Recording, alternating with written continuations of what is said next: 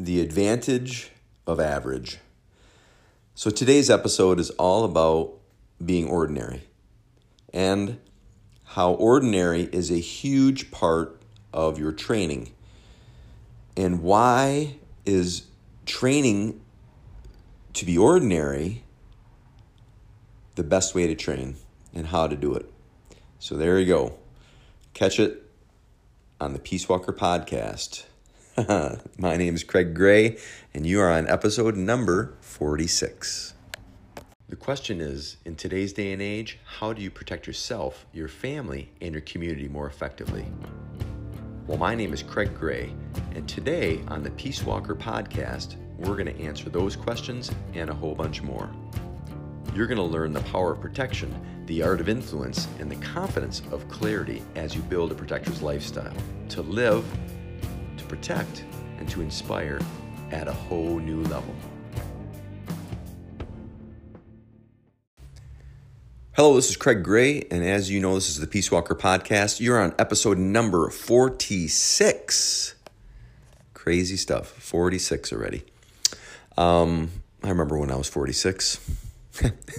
Anyways, today's episode is about the advantage of average, why ordinary is going to make you extraordinary.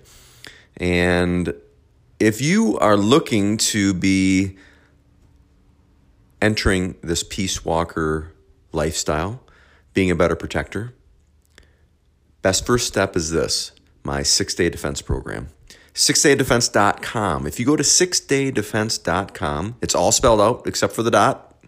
6daydefense.com, you're going to get my free introduction home study course. That's going to open up a new world of possibilities for protecting yourself, living an empowered life, living with a different perspective, one that is going to affect everything that you do.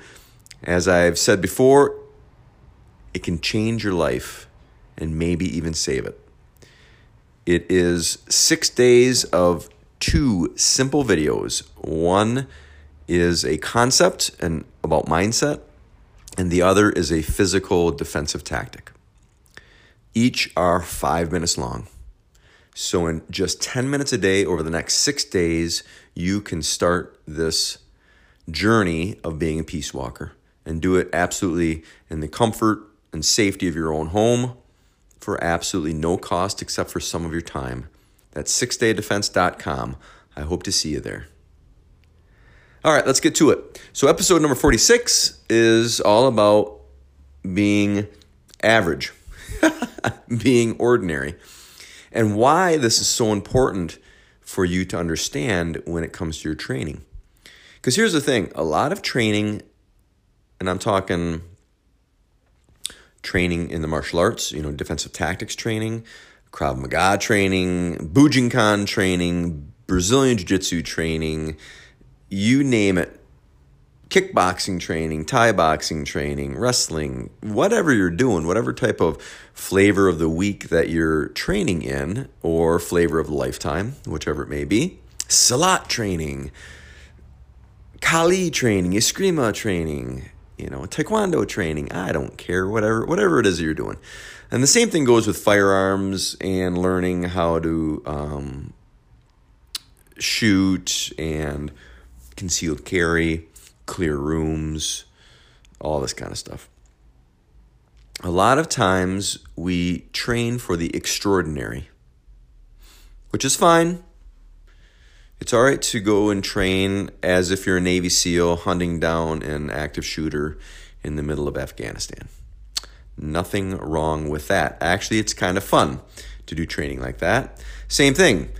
Maybe you're really into combat sports and you are getting ready to fight your next cage match. And so you're going out and training with the Gracies. You are out, at the local MMA gym and you're really rocking it out with everything from your diet to running to your conditioning and sparring. You're training, 6 days a week, a couple times a day. You're really rocking it out. You're learning how to defend against very sophisticated professional moves, very technical moves. Not Nothing wrong with that. But don't distract from the point if you're learning and training to be a protector. Don't distract from the point that in real, ordinary, average life, it's the simple, basic things that are really going to save your bacon. And here's the other thing. Like, for instance, I'm sitting here right now with a heating pad on my back because I just turned a huge corner this past week. I've been having problems with my back since I was 28, really. But I've been having problems with my back for the past several months, and I'm still training and doing everything I do, but I'm trying to find the exercise and the therapy that's going to really help out. And so I keep trying different things, and it's a slow process of healing, slow process of not aggravating it too much but staying active, a slow process of finding the exercises and the right therapies that are going to help you to heal it and so forth. And I think I've dialed it in, but it's taken some time. So case in point, your day-to-day life, it's kind of twofold. Your day-to-day life for what you do isn't going to be like a Navy SEAL's day-to-day life, isn't a professional fighter's day-to-day life. The types of conflicts and violence that you're going to run into is not going to be that typically. So when you're training in these highly sophisticated approaches, whether it's shooting, whether it's martial arts, oftentimes it's inappropriate. Inappropriate might not be the exact right word or right phrase, but you have to make your training accessible to the average, everyday you. Just like when I'm teaching, what happens is when people first come in, and at the academy, we get a lot of middle-aged folks we get a lot of people with training, we get a lot of people without training. And we get a lot of people who are trying to get back into shape, and they're of average mobility and so forth, but they're not super rock stars. I think they are, but they're not Olympic athletes. And also they're middle-aged, a lot of them, so they have injuries, they have lives, they have kids, they have careers, they have other responsibilities. So great examples. I had a gal come in who is just going to be joining our next intro session. And she is I want to say she's either a doctor or a PA. She's trained to be one. She's in her, residency. And she used to train at a Krav Maga school down in Ohio or Indiana or Illinois or something like that. And she's watching us train, and we train well, but we don't train like really, really, really, really intensely hard. It's a very slow burn, middle of the road. During testing periods and that, which we do once a year-ish, except for COVID days, but once a year-ish, we do ramp things up to be more intense, and we have special classes and so forth. But the average class that we do is a mid-level intensity to stave off injuries and to kind of get some of the details and technicality. We're still flowing, but we're not crushing each other because, you're just going to get wrecked. And you have a real, ordinary, average life to live. And you're not going to last long if you're always hurt, going too hard, too much. And oftentimes, too, going too hard is just to make up for your bad tactics and poor technique.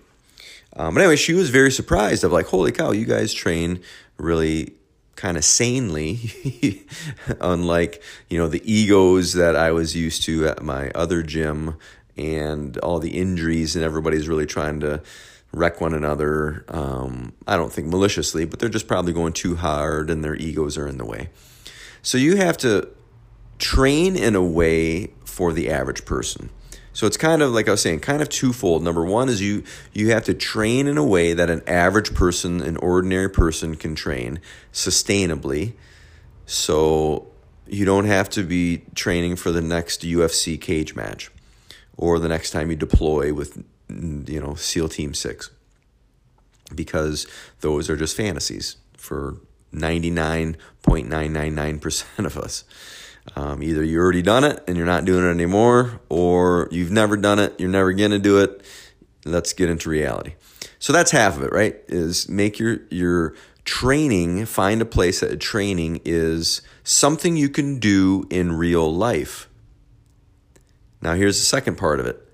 Also, the majority of the time you should be training situations that happen in ordinary life. You may want to be that Navy SEAL taking out that active shooter or on that TAC team.